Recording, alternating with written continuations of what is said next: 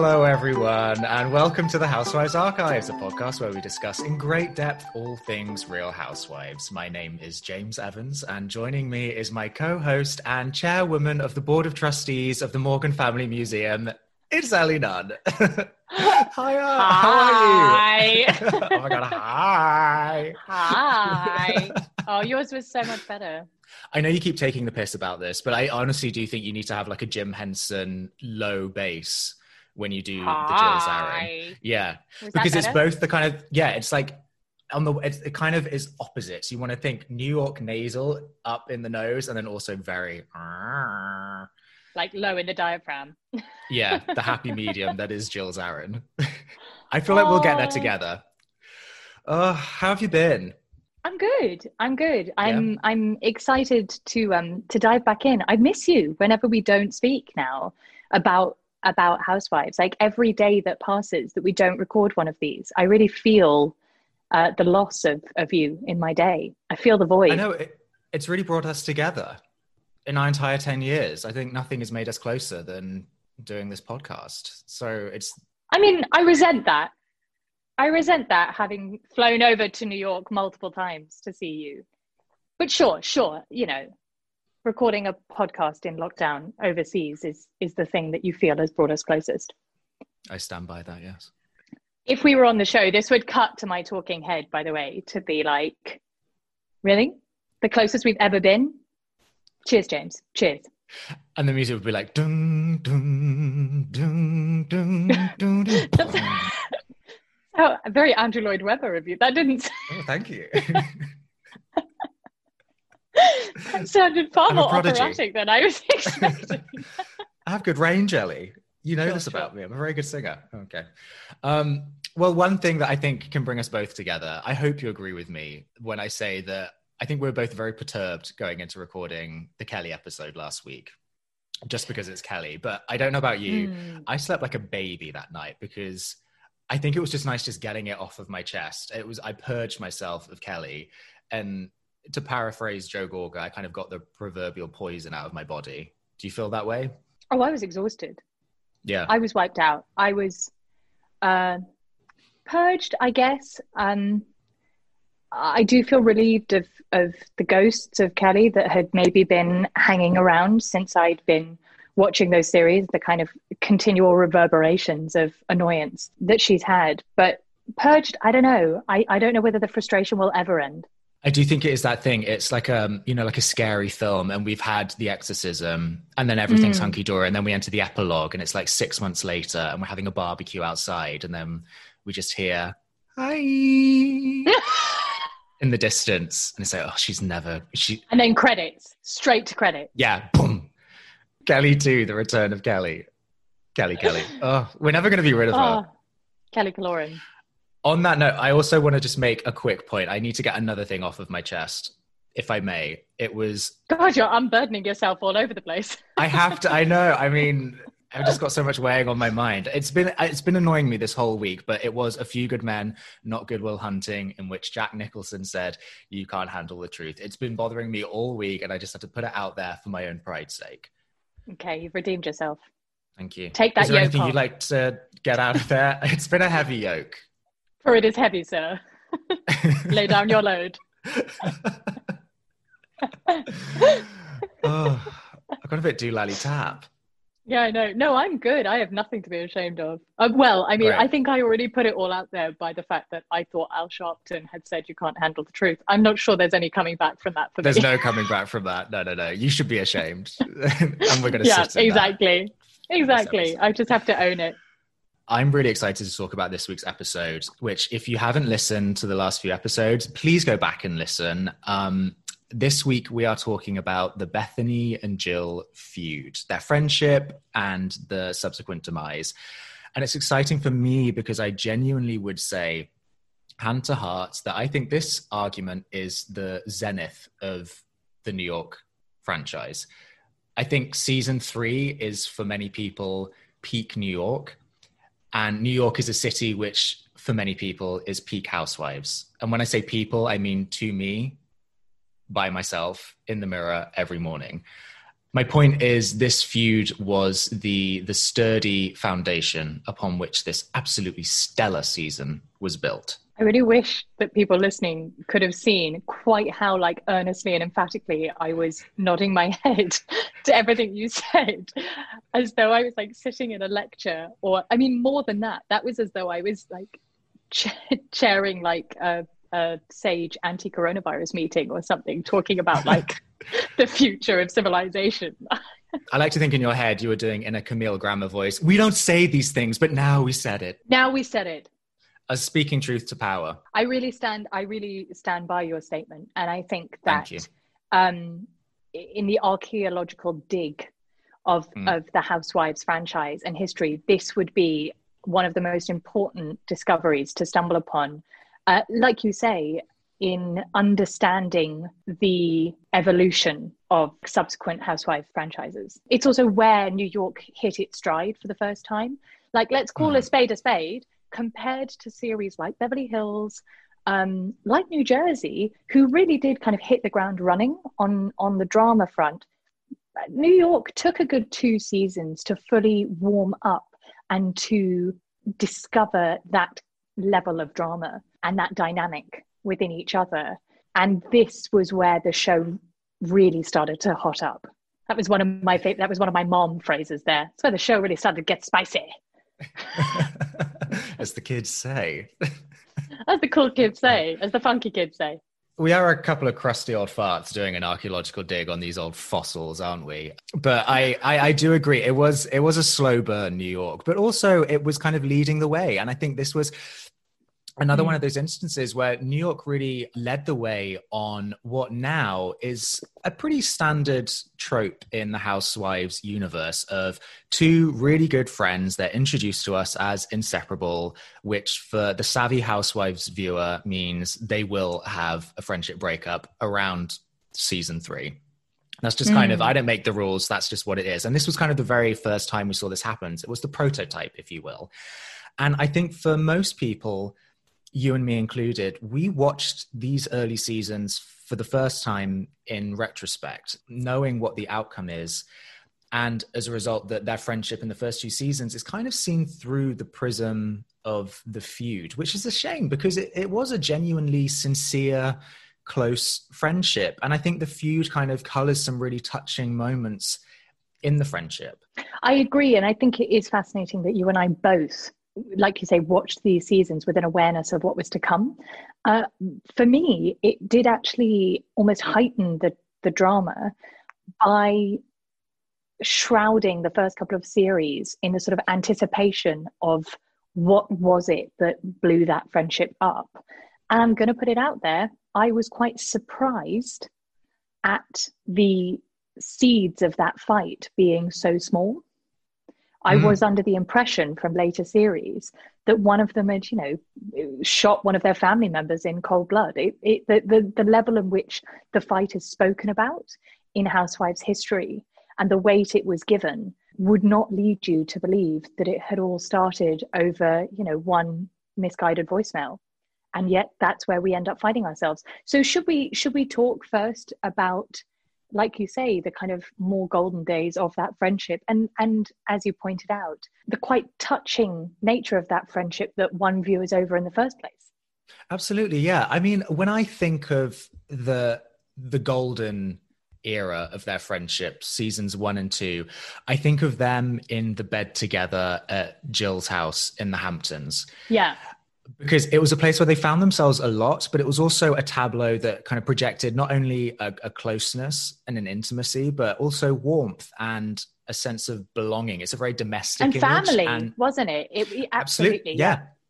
And that was the thing. They used that kind of familial, domestic way of to characterize their friendship. Bethenny and Jill, they refer to the friendship kind of as a marriage, and then when they have a falling out, they refer to it as a separation and then a divorce.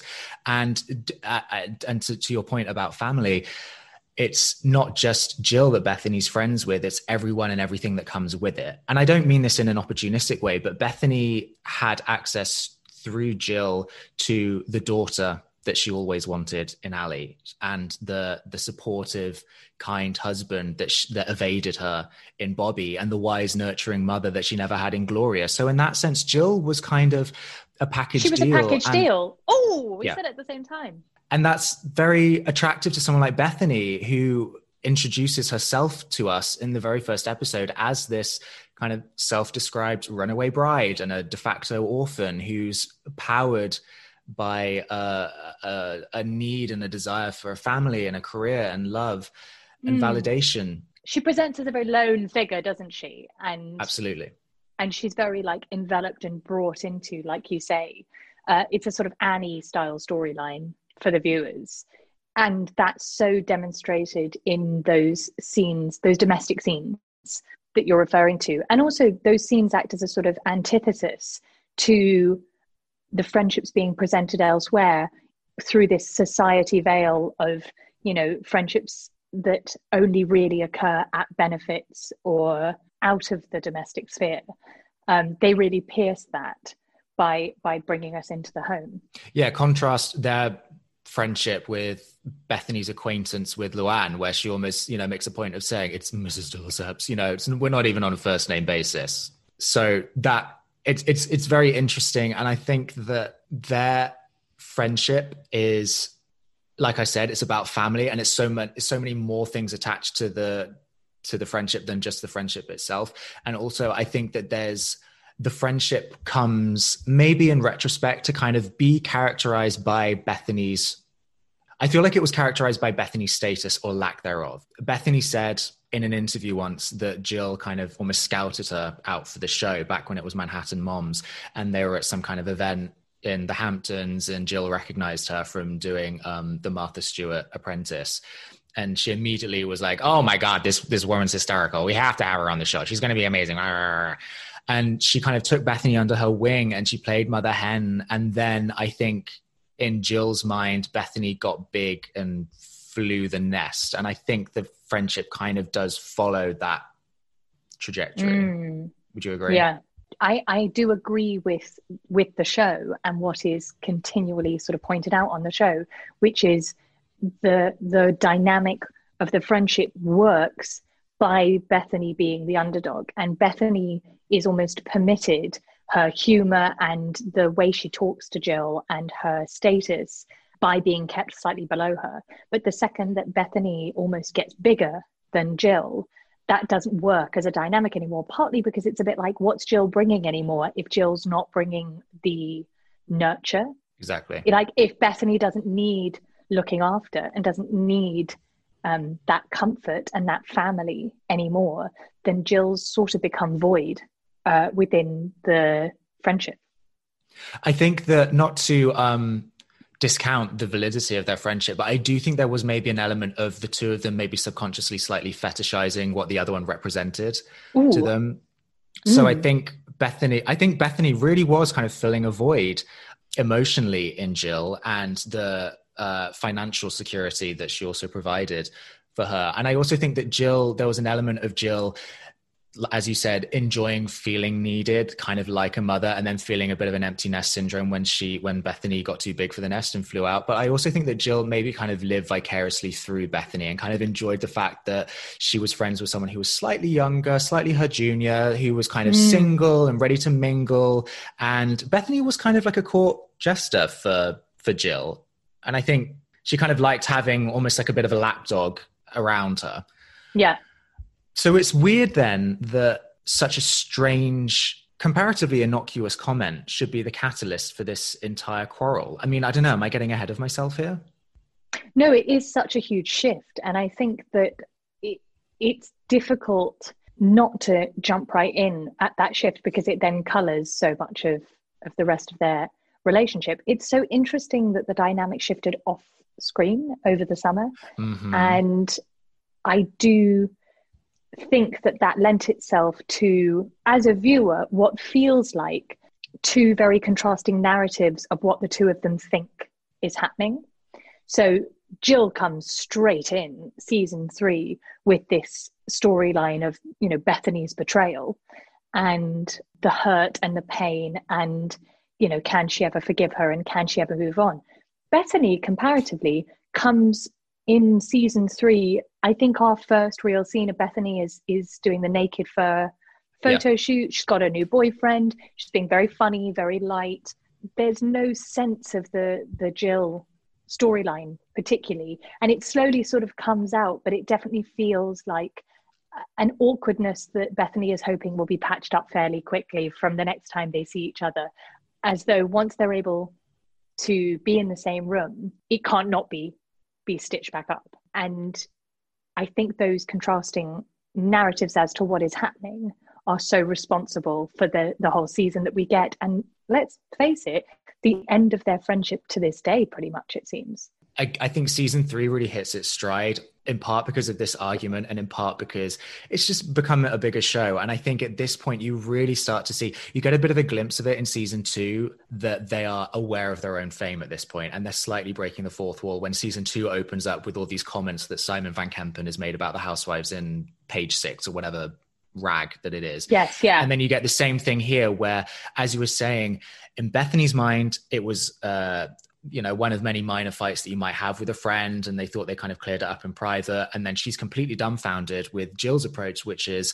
I'm going to sit on this, simmer, wait until the cameras start rolling again, and sell this to the papers. Perez Hilton's going to be talking about it. And suddenly the media is kind of the third character in this fight that's kind of looming over everyone. And I think that's where the real problem is that it's not only what each woman's stance is, it's the way that they go about arguing their case and trying to rectify the situation are two completely incompatible approaches. Right. It's such a colossal miscommunication, isn't it? Because the truth is, at the end of season 2, we see them have their first sort of real fight on camera at Jill's benefit over the signage above the bar. And to be honest, it gets pretty heated pretty quickly, but then it resolves itself very quickly, because that's what happens with family style friends. And that's what happens in the closeness of those relationships.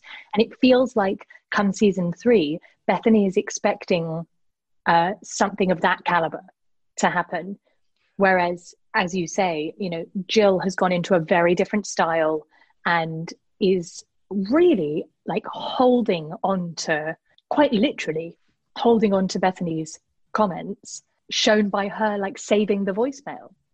So what was the voicemail? Can you talk us through what the contents of the voicemail were?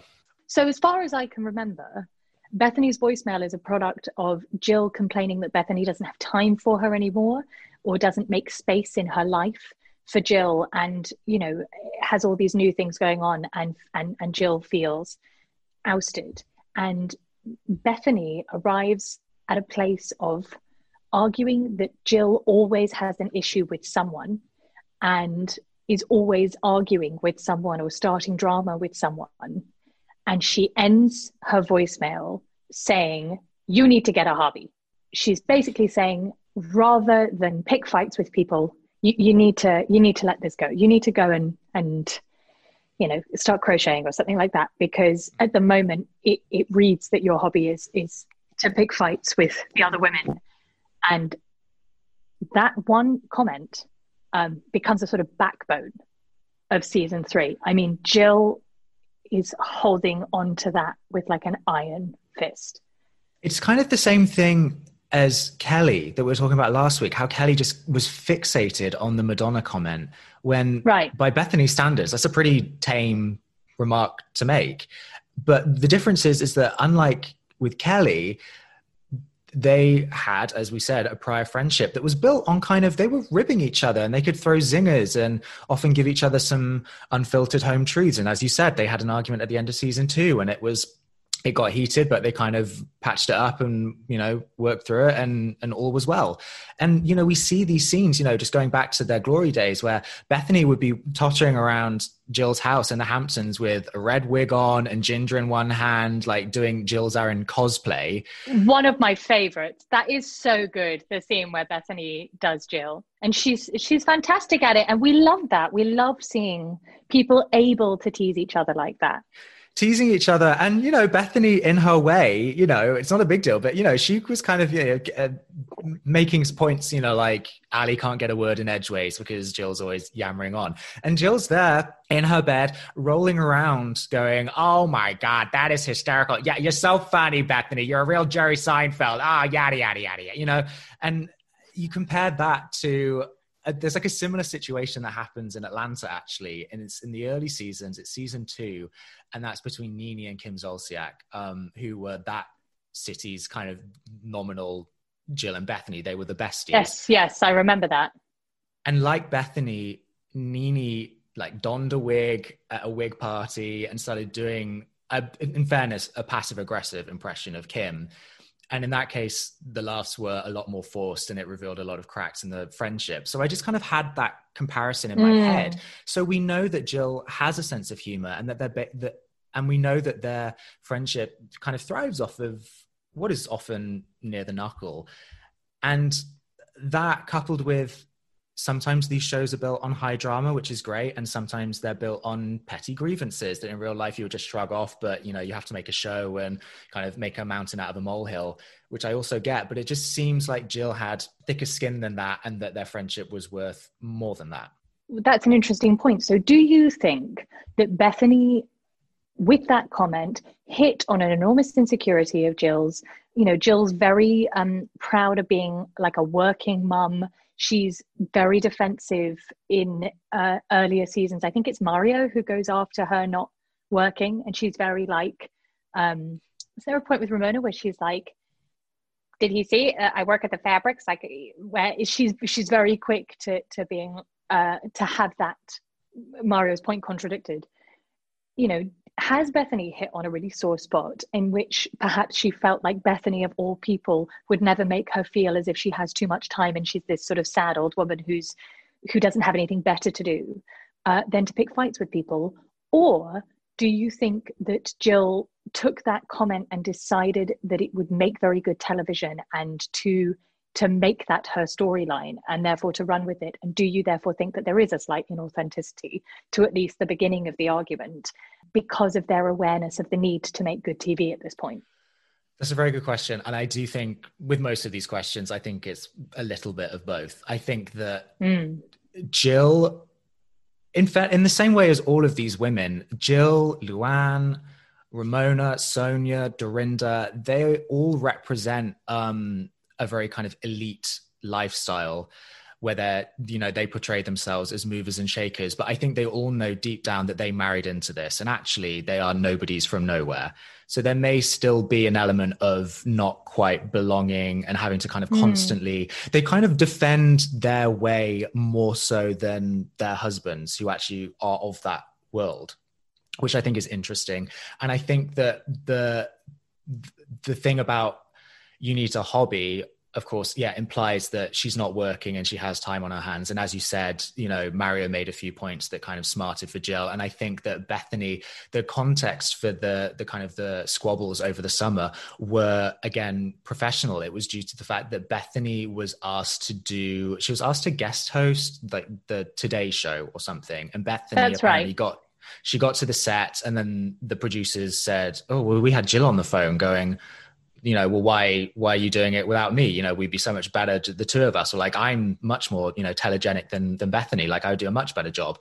And I think, and she is, and you see the scene, like when she goes on the local news station with Bobby to flog Zarin fabrics, and Jill really saves the day. She's very good at what she does, but she is kind of an older woman in the entertainment industry. And maybe there is a bit of jealousy there, and she feels like her talents are being wasted.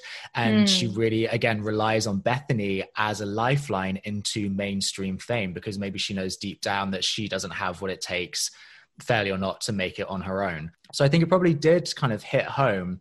And I also think Jill's best quality and her worst quality is that she lives and dies for this show. And like Bethenny said at the reunion, she was perfectly happy to, put on camera sending her daughter to fat camp and things of that nature. She would do whatever she needed to do in order to make a good show. And I think 3 seasons in, she was a bit too comfortable with how things worked. And I think the cogs were whirring. And I think the fight at the end of season 2, that was a bit of a taster, a bit of an amuse-bouche for what she could really flesh out in the next season. So I think that she did sit on that And I can completely see how Bethenny was completely blindsided Right, by.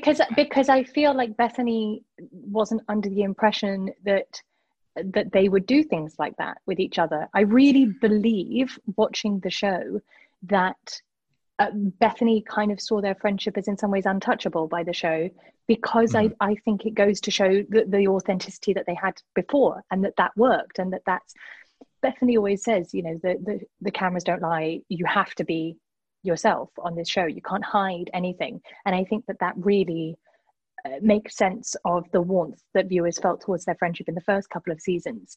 I think Bethenny is genuinely quite dumbfounded by Jill's use of this argument for the show. And I think that's where you hit this really interesting sort of Venn diagram of, no, it's not a Venn diagram. Excuse my maths. You know what? I'm going to say graph. A pie chart? Sure, why not? Chuck them all in.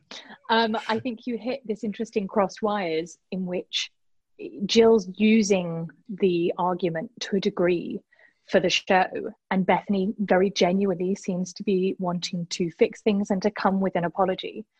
And then they seem to kind of meet and cross over as Bethenny gets engaged, becomes pregnant, has a lot of these real life events happen, and Jill suddenly is like, oh God, having to have this argument for the show's sake is actually making me miss all of the important life stuff that's going to make it much harder for us to be friends after this.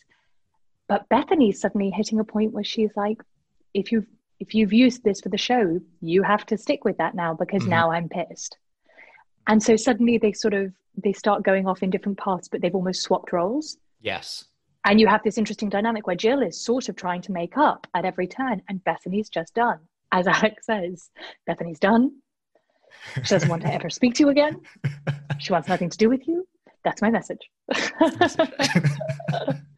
And I think Jill, as a result of using their friendship for a storyline, unfortunately comes out very badly.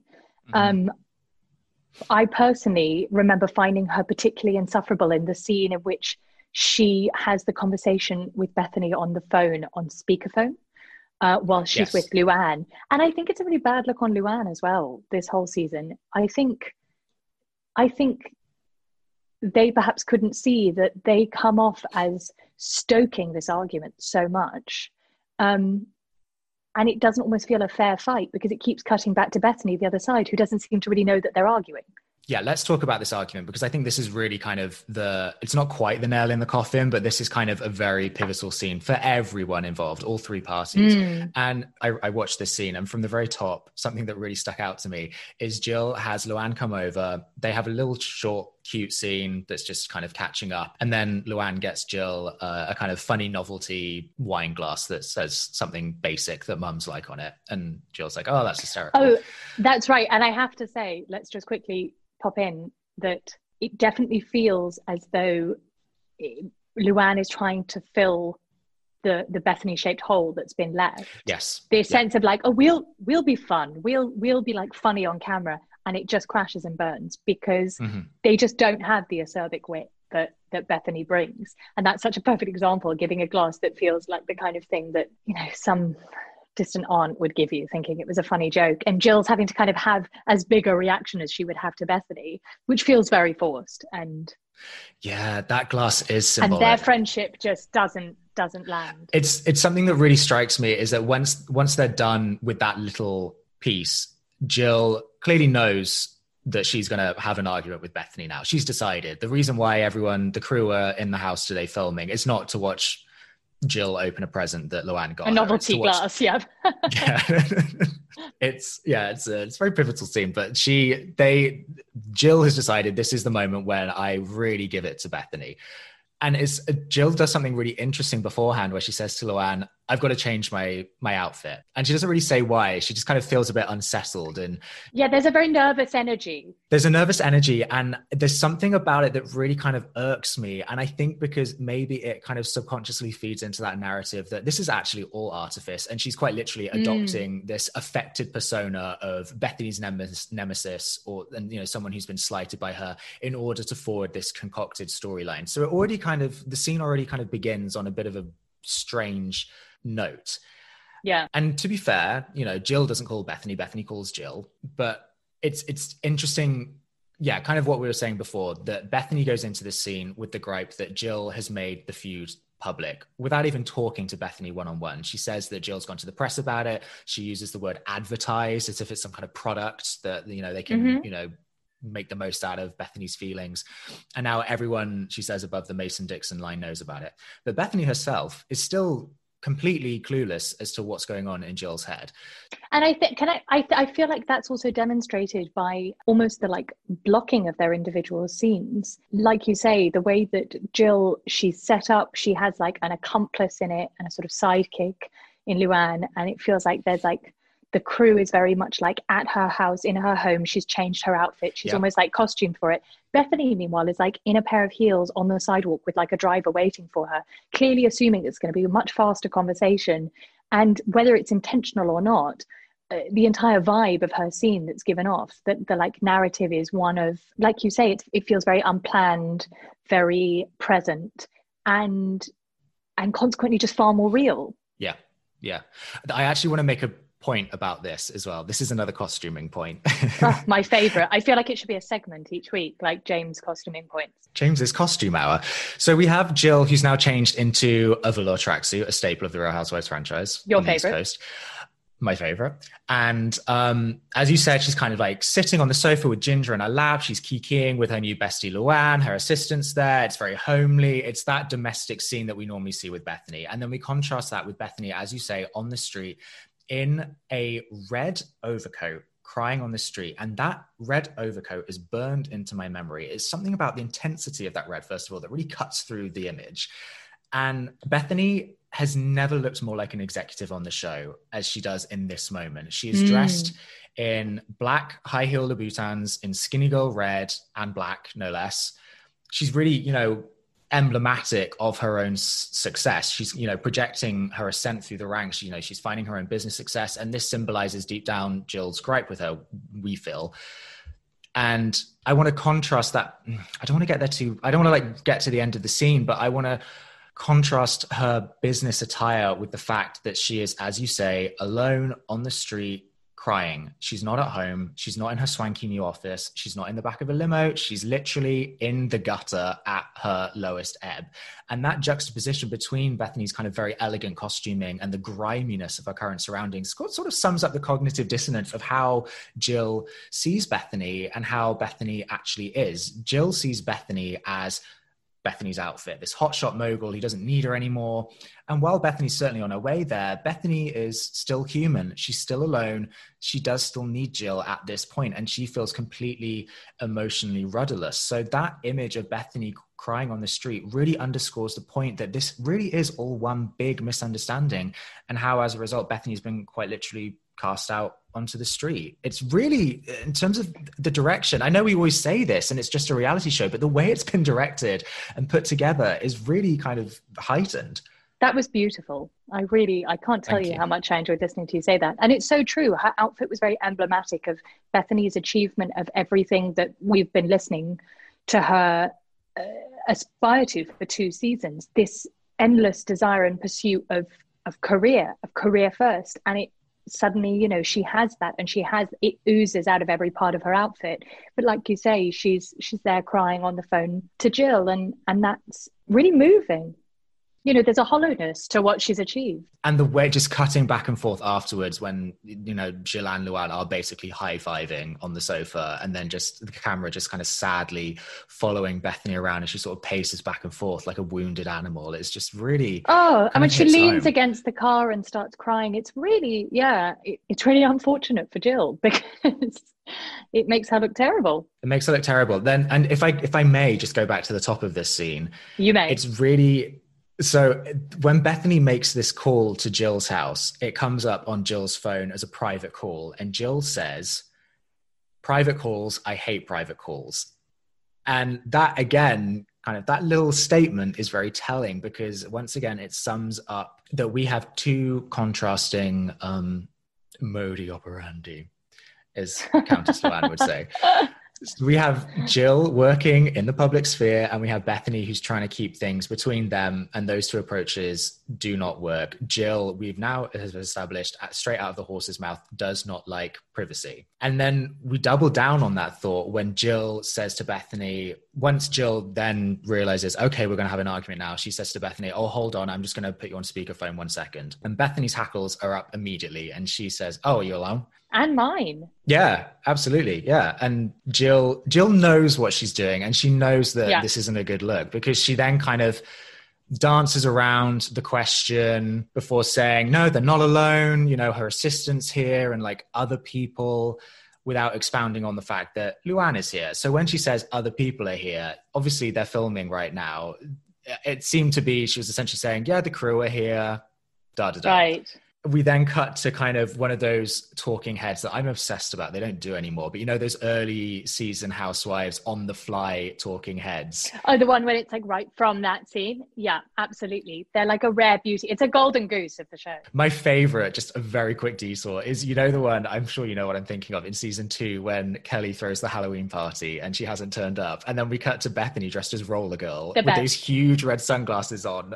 The best. And it's literally like they did the talking head purely so that she could skate away from it. She did that so well. It's one of the highlights of Bethenny from the show. Imagine if Alex tried that. I actually love that when Alex and Simon come as Sarah Palin and a moose, and someone thinks that they've come as Rocky and Bullwinkle. Oh, so good. So good. I mean, either works. Yeah. No, she said 9 o'clock. She said we turn up at 9:45, 9:30. You know, we're pretty structured. We can do what we please. But she does. Kelly lives in her own world. You know, she lives in the 4-block radius of the Upper East Side. Kelly is Kelly. So then, anyway, who was that? Was that Bethenny or Jill? That was Bethenny. That wasn't your best. Yeah. My Bethenny and Jill are essentially the same. They're both it's not the best work. Okay. Anyway. So yeah, we cut to this talking head of Jill being very, very defensive, going, well, I didn't lie. She said, are you alone? And I said, no, I didn't. No, she didn't ask me directly if Luann was here, so I didn't say Luann was here. But the fact that she needs to explain that's how life works. Exactly. Like she obviously knows. And Bethenny uses some interesting words here. She says that the argument has now become, in her words, disproportionate and enormous, to which Jill, again, very tellingly replies, I don't think it's really important why it's enormous. Isn't that interesting? It says so much about Jill, and it says that she operates on the idea that the bigger, the better. It doesn't matter how or why or even the ethics of how we've gotten a big flashy storyline for the season. The only thing that is important is that we have a big storyline. And I almost think, weirdly, in Jill's head, they're completely on different wavelengths, but I think almost Jill is like telepathically sending some waves to Bethenny at this moment, subtextually, where she's saying, Bethenny, you should be thanking me right now because I'm handing you this gift on a silver platter. Thanks to me and my hard work, we're going to be at the center of this season. And if only you were as TV savvy as I am, you would know that and appreciate it. Do you know what I mean? I still think at this moment in time... I do know what you mean. I think Bethenny, not Bethenny, sorry.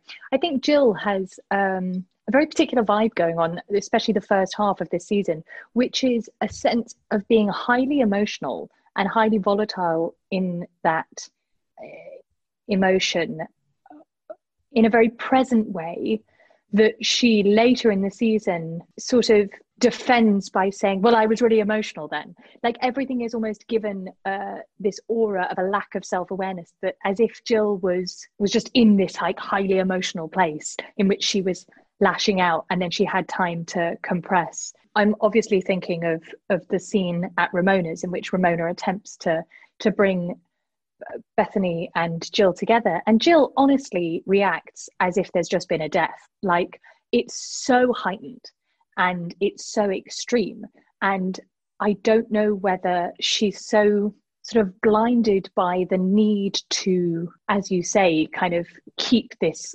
drama going, that she loses any sight of a bigger picture. It's all about like very present emotion. Did any of that make sense? No, it did. Absolutely. I was just thinking about how you're saying she was blindsided and it was like a death at Ramona's apartment. And I think part of the reason why it felt like a death is because, well, she says immediately, it's not even like she's upset that Bethenny is there and they're having this conversation. It's she didn't know that this was going to happen. So immediately, I think what really gets her is that this is now she's in panic mode now, because the storyline now isn't going how she was planning, because she was going to plan the next run-in, and so she isn't prepared. And I think, do you think there's a degree with Jill, like similar to Kelly turning up at the Brass Monkey with sort of a set speech and Bethenny asking quite a kind of basic first question, throwing her completely off track? Do you think it's a similar thing with Jill, that it's again and again on the show, the women say this thing that they're scared of Bethenny, and what I think they mean is they're scared because Bethenny throws them off course by being very quick and very sharp and super bright.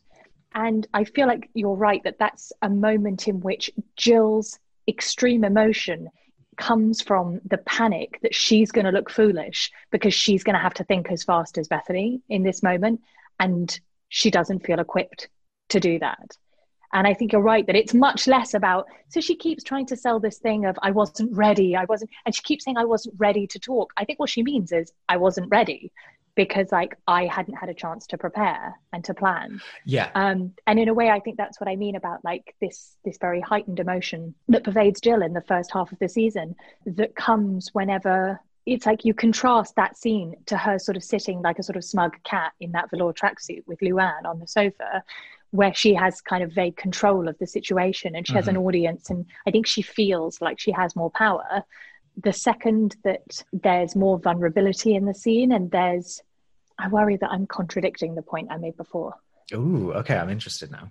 Well, because before I was saying, do you think that Jill is sort of caught up in so much emotion that she doesn't have the self-awareness of the bigger picture? But now I guess what I'm kind of saying is her eye is only on the bigger picture. And then in moments like this, she's sort of like thrust into heightened emotion because of her panic over a lack of control. I think it can be both. I think she's caught in emotion, but I don't think the emotion is that like Bobby had cancer and Bethenny wasn't there for him at that moment in time. I think she is operating on a lot of emotion, but the emotion is, and I don't want this to seem really damning about Jill, because I actually don't mind Jill, but I think she is quite self-serving at this moment in time. So she's running on emotion, that fear of getting caught, fear of looking like the bad guy, fear of things not going her way. Does that make sense? Hey, I just made about as much sense as Calorian Bensman. So I think she's using that emotion as a placeholder for stuff like Bobby having cancer. And the same way with Kelly, when she came in with those prepared remarks saying, I'm up here, you're down there. And then Bethenny asks the most obvious response, and you're up here because why? Kelly can't explain that any further. It's a similar thing with Jill having that like, you didn't text Bobby when he had cancer card in her back pocket, being like, there's no way Bethenny can come back from that, because it's such a low blow and it's so emotionally charged. But Bethenny quite reasonably says, come on, Jill, that's not really fair, because I did send flowers. You didn't tell me that he had his throat slit from ear to ear. You didn't say, from what I gathered, it was a pretty regular procedure. We weren't in the best of places. I didn't want to go over you to come reach out to Bobby. And to your point, if it was that emotionally draining for you, you wouldn't have been swanning around the Hamptons and hanging out at parties in Las Vegas, having your photo taken. And the fact that Jill was so kind of blindsided by that is pretty telling. And I think it's a combination of Bethenny being quite dexterous, but also the women kind of weirdly being so bad at this game. I think that's so true. And something that really got my back up is Luann's interruption just as they seem to be getting somewhere. And it almost feels as though Luann, honestly, it really annoys me.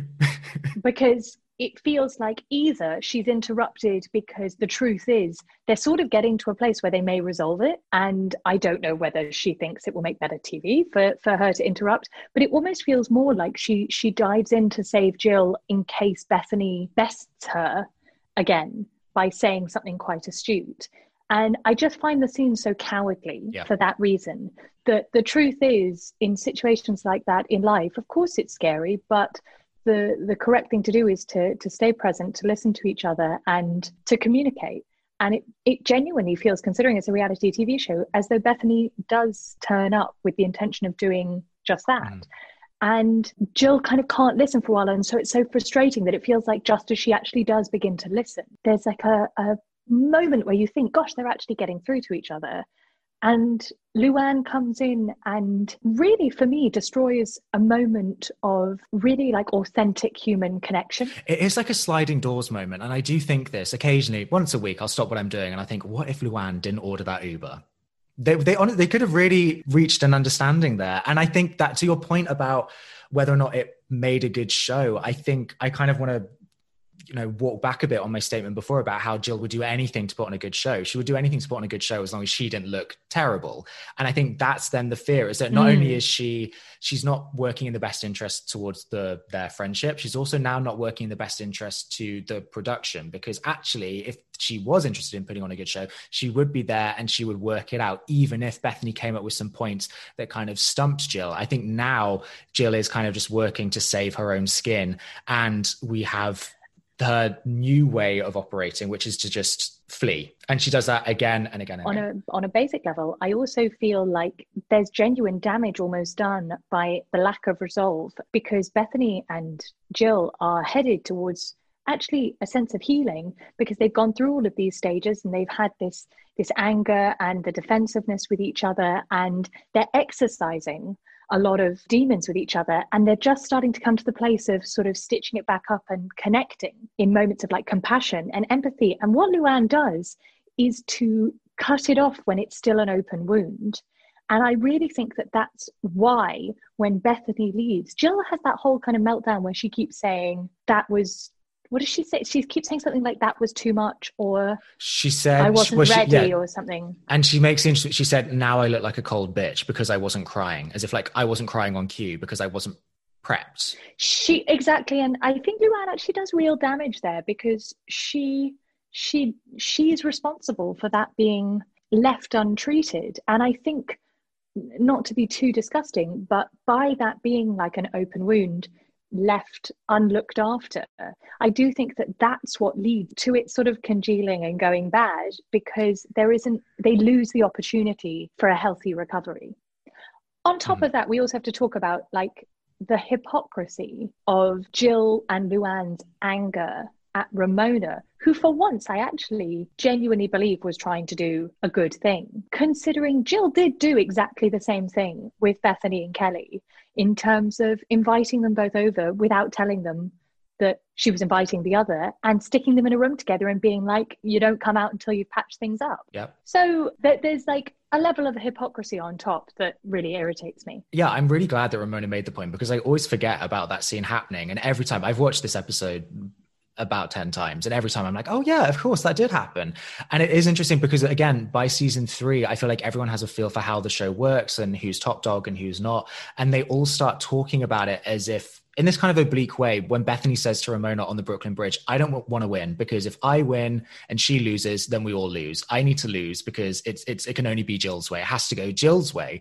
And there seems to be an acknowledgement of that, but also people pushing back against that. People now kind of quote unquote, bamboozling her, or it being a setup or whatever. So we really start to see already the tides turn against her, even in production, and how it works. But I do actually I just want to get something off my chest here, where similarly to Kelly last week, there are some parts of Jill that I actually want to defend, because I feel that her legacy in the world of Housewives is pretty bad. I feel like people were very much team Bethenny. She gets a really bad rap. And I have to say, I'm right with you that like, my gosh, compared to some of the Housewives and their sort of endless, not admonishment, the opposite, their endless forgiveness from viewers. I'm thinking about like Vicky Gumbelson. We spoke the other day about Teresa Giudice.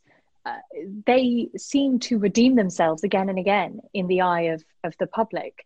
Jill Zarin has really gone down in Housewives history as one of the main villains of the show. And it does really surprise me, because not only do I quite like Jill, I think she makes bad decisions, but I think she's a victim of hubris far more than she's a product of malice. Well, that's very well put. And I agree. Thank you. Yeah, I think it is hubristic. It's basically, it's just overplaying her hand. And I think Yeah. being blind to her flaws at this point, which are actually, I think, which is why I kind of sympathize with her, because I think they're pretty similar flaws to what I would have. By her own admission, she has a bad memory. Do you think it also, she just underestimated Bethenny's likability? And I think the truth is, Jill is also very likable. She just wasn't as likable as Bethany. That's the thing. I think Jill, if she knew her own, she knew that she's only as popular as Bethany is. And people really use that moment where she says, oh, I left my list at home. I really wish I had my list with me of all my points that I wanted to make, as a moment of how she's calculating and conniving and petty and scorekeeping. But as someone who also has a terrible memory, I actually relate, and it taps into a very real fear that I have whenever I indulge the thought of me being on one of these shows, because I know that I would not keep track of the facts and that I'd misquote myself and others, and I couldn't keep my argument straight, and that it would all be spun into something really much more nefarious than it is, and then played back to me in some damning montage at a reunion.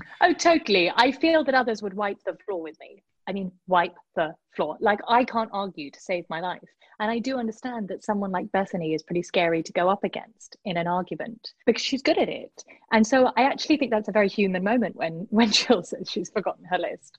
And I agree with you. That's exactly the kind of thing I would probably need. It then just seems to be something that dogs her for the rest of the season for her. And that, as we were kind of saying before, unfortunately for Jill, in a really bad stroke of luck, we have event after event that affects Bethenny in very formative ways. We get Bethenny is pregnant, Bethenny's engaged to seemingly the love of her life, Bethenny's father dies. All these things happen in very, very quick succession. And all of these things not only endear Bethenny to an audience, but they're real things. They're not show things. They're like proper milestones in life. And it's all the things that they were lying in bed, planning, talking about hypothetically together. Now Jill has been frozen out. And Jill, I really feel for her, because putting the show aside, if this was just a private moment between friends who went on TV, she's kind of damned if she does, damned if she doesn't. Because as we said, if she does what she then tries to do and make amends in a kind of an artificial way, because you have to at this point, just because it's gotten so bad. But, you know, events like that mean you sort of have to just put everything to one side for the moment.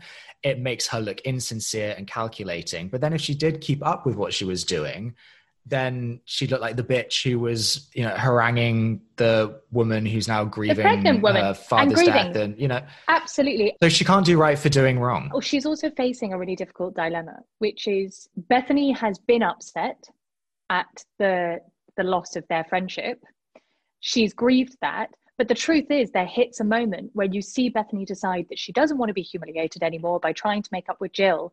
She's looking around. Like you say, she's got her dream man. She's pregnant. It's kind of fair enough that Bethany's suddenly like, I don't really need Jill in my life right now. I don't really need to be, arguing with someone, but also she's shown that she can do life without that friendship. She doesn't need that comfort and security of the Jill Zarin household anymore. So Jill's also in a tricky situation because she's now got to try and make amends with someone who's kind of on a high, that everything's happening for her right now. If Bethenny was suddenly down and out and had been like single and, you know, career stuff wasn't happening and she wasn't pregnant, I'm pretty sure she'd have been more up for them making up. Yeah. But the truth is, Bethenny's now hit a point where that's not such a high priority, which means she can afford to go, you know what, I don't have time in my life for this right now. And suddenly Jill's resolve that she's hoping for in this storyline, where, you know, by the reunion, they'll be back to being best friends and it's all fine. All that's happened is it's been cemented that the friendship is over. And on top of that, it's happened publicly. Right. I think of that scene when they're at the nightclub and then Bethenny's there and she's just announced her engagement to Jason and she's showing the ring to everybody, and then Jill and Luann scarper off. And then we have some scenes where Jill then hears about the engagement and she's thinking, oh, what should I do? And then... And can I just say that in that moment, I feel like we see a very genuine wrestling from Jill between the show and real life. And I think you really see a moment of her being like, oh, crap, because we've been playing this game, but suddenly I have to either keep playing this game in the face of like way worse odds against me, and also I don't really want to fight with this person anymore, or I have to kind of awkwardly like break the game and call a truce and be like, we're not playing the game anymore, I want to stop the game in order to say congratulations. And you can really see her dilemma. And yeah, none of those things are going to work out for her. And they take the latter route, production does anyway, and they make it seem as awkward as possible, because it's really interesting watching that sequence of events. We have her in a nightclub weighing the options, and then we have an ad break, and then it opens with Bethenny and Ramona outside, and Bethany's got Jason's blazer on, and she's really cold, and she's kissing goodbye to Ramona. Another lovely bit of costuming there. She's like wrapped up in her new man's coat. It's such a symbol of where she's at. It really is. And then it's interesting because normally I feel like in these circumstances with the editing, they would make a point of including a talking head of Jill going, you know what, I decided to let bygones be bygones and go outside and wish her well. But they don't. So suddenly we have Ramona, it just seems a pretty ho-hum sequence of Bethenny going, bye Ramona, see ya. And then Jill, just out of nowhere, comes barreling out of the nightclub going, Bethenny, I just wanted to wish you well. And she comes in really hot already, and the editing makes it seem especially out of the blue and especially forced and awkward. And then she's trying to make amends with Bethenny, and there's another moment that I feel gets twisted where she says to Bethenny, oh come on, let's see the ring. Like, oh my god, what a huge rock, oh my god, it's beautiful, like that must have cost you a pretty penny, Jason, ha ha ha ha ha. And it seems to me to be pretty much pleasantries. And then we get Bethenny not giving Jill anything at this point. She's decided this display from Jill has confirmed to her that she's better off without Jill, and she's done with her. And she says to Jason, that is so typical of Jill. All she talks about, the only thing she was happy about was the ring. And she says that as if to say, that is so typical Jill. She's so materialistic. That's the only thing she cares about. And because at this point, Bethenny's saying it, it kind of just becomes gospel for the show. It's not a fair diagnosis of the scene from Bethenny, because the reality is in life, when you find out someone's engaged, I would argue that 98% of people would go straight to the ring. Yeah, it's absolutely what you do. And it's like a grounding. Yeah, it's part of the ritual of announcing an engagement is this, quite bizarre thing of going straight to like, let me see the thing that's been bestowed on you. Jill doesn't help herself in enough ways. I feel like that doesn't need to be another instance of how Jill is this terrible, conniving person. I agree. I think there's this murky bit suddenly in the middle where they can't dig themselves out of the hole that they're in by then. And it does mean that consequently, by the time that we get to Scary Island, I don't know about you, but the truth is Kelly Bensma has just been so vile for like 3 days to Bethenny that when Jill comes in with that famous like hi, and she's so sure this is going to be like the peak of the series, and whether it's going to be an explosive fight or a huge resolve, there's no doubt that it will take the number one spot. The truth is the rest of what happened at Scary Island has been so explosive that Jill coming in just feels a bit like, oh, for God's sake. And that's really shown by Bethenny's response. Bethenny just seems to shut down at that point. Yeah. She's not part of kicking her out. No part of her is like, I can't do this, I need Jill to go. She just doesn't respond at all. And I think in a way that's the most tragic thing about the Jill Bethenny conclusion, especially for Jill Zarin, is that it goes out with a whimper rather than a bang. And that's what I wasn't expecting, considering the sort of legend of that fight and the legacy of their falling out. One would assume that it had this like huge climactic end. And the truth is, both parties just seem to sort of like roll over exhausted. And even in their last reunion, it's sort of Jill being like, look, I really do wish you well. And I don't know if this can be fixed. And Bethenny kind of going, yeah, I don't know if it can. And then they have that hug, and it reminds me of when Danielle and Jacqueline hug in New Jersey at the reunion in season 2. And it's like, there's so much coming from Danielle, and Jacqueline is just sitting there like a statue. And it's the same thing here. Bethenny is just completely checked out. She's going through the motions. Okay, fine. If you want to have a pretty bow put on top of it, then you can, but she doesn't feel anything. And the truth is, like, by then, Bethenny's done with the show. She's moving on with her life. Like I said, she's got a lot going on. She's got no reason she doesn't need to fix it in the same way.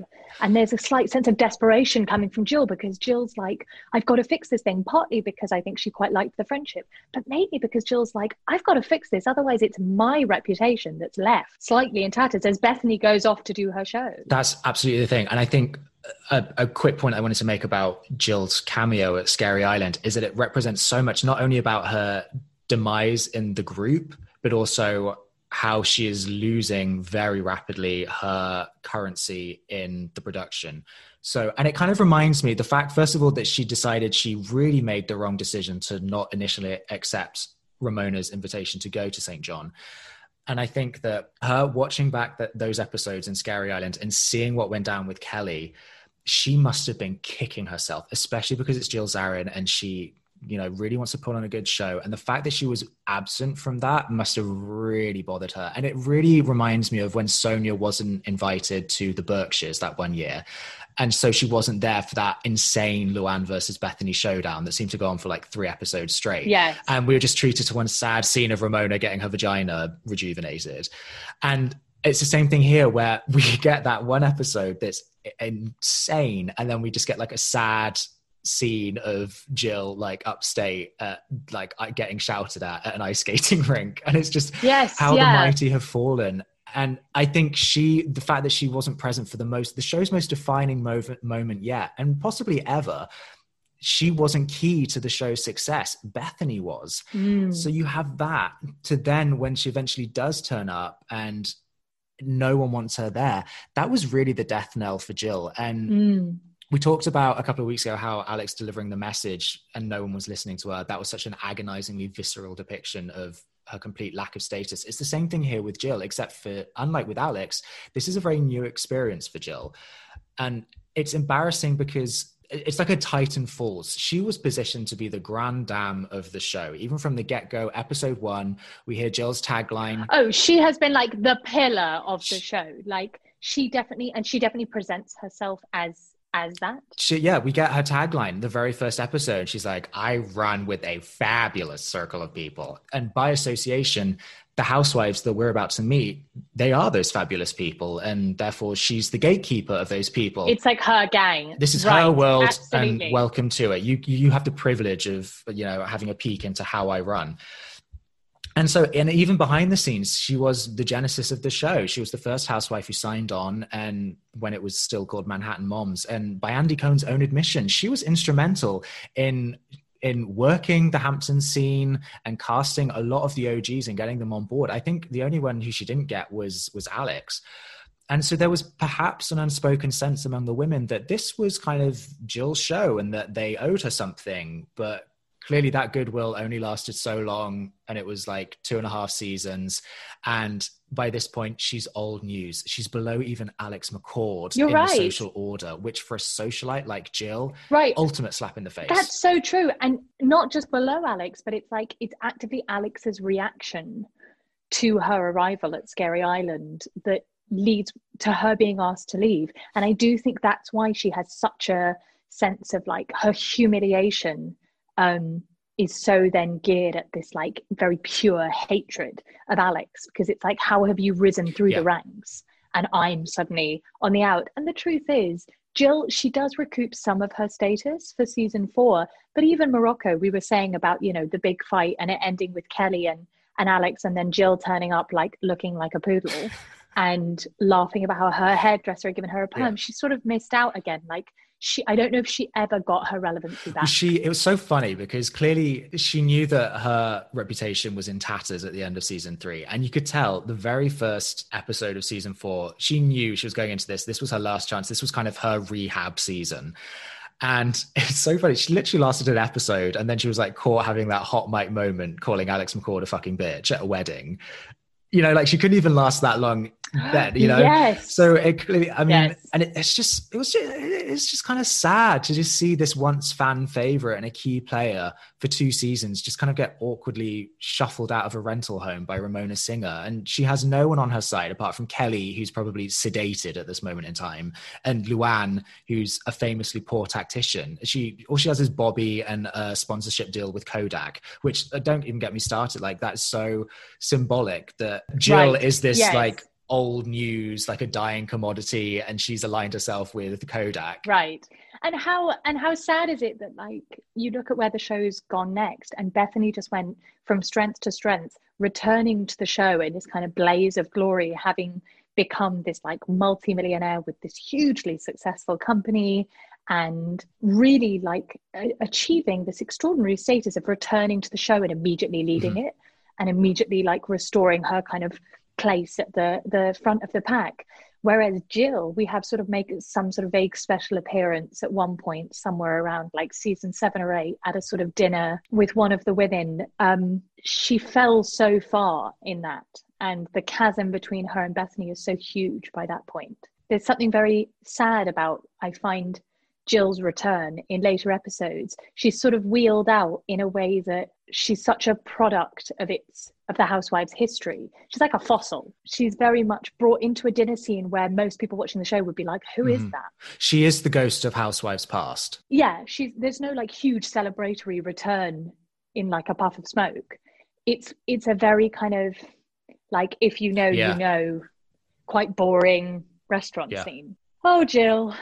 So how do we even wrap up Jill and Bethenny? I think we just have to sit in our thoughts. I think we never will get closure. We never will. It's never going to happen. It feels like a very sort of reflective, contemplative end to this episode where, like you say, there is no tidy bow to stick on this unwanted present. We've got to return the present. Return to sender. Isn't that what Sonia screams at Aviva in St. Bart's, which is like, return to sender, return to sender. I got to go find Reed. I've got to go tell him I want to return this package to sender. Well, that actually feels like a very genuinely accidental but nifty segue into announcing our next episode. Oh, God. Back to Crazy Town. Are you tired just thinking about it? We are back to Crazy Town. I'm feeling woozy. I'm actually really excited, though, to take a step out of the sort of murkiness of that final kind of Jill Bethenny whimper and straight into the like blazing colour that is, along with the season 5 cull, the introduction of these brand new housewives. And next week's focus is going to be on the one and only peacock of the pack. It's Queen Aviva. It's Queen Aviva and her bag of crazy. I have gotten like a shot of adrenaline. I know, just from me saying it. Oh my God, her bag of tricks. I'm so excited to pick over Aviva's 2 seasons on the show and to kind of get back into that Alex territory of the kind of lunacy of the character that Aviva brought in. It's where we belong. It's where we sit most comfortably, let's be honest. I think so. So Viva Aviva is what I say. Until then, we must bid adieu. We must bid adieu. No, don't put that in. Why not? I liked it. Thank you so much for joining us this week on the Housewives Archives. Make sure to click subscribe and follow us on Instagram at Housewives Archives so you'll never miss a show. While you're at it, we would really appreciate a rating, or if you'd simply tell your friends about the show, that would help us out enormously. Thank you so much for joining, and we'll see you next time. Bye. Bye. Oh, getting better.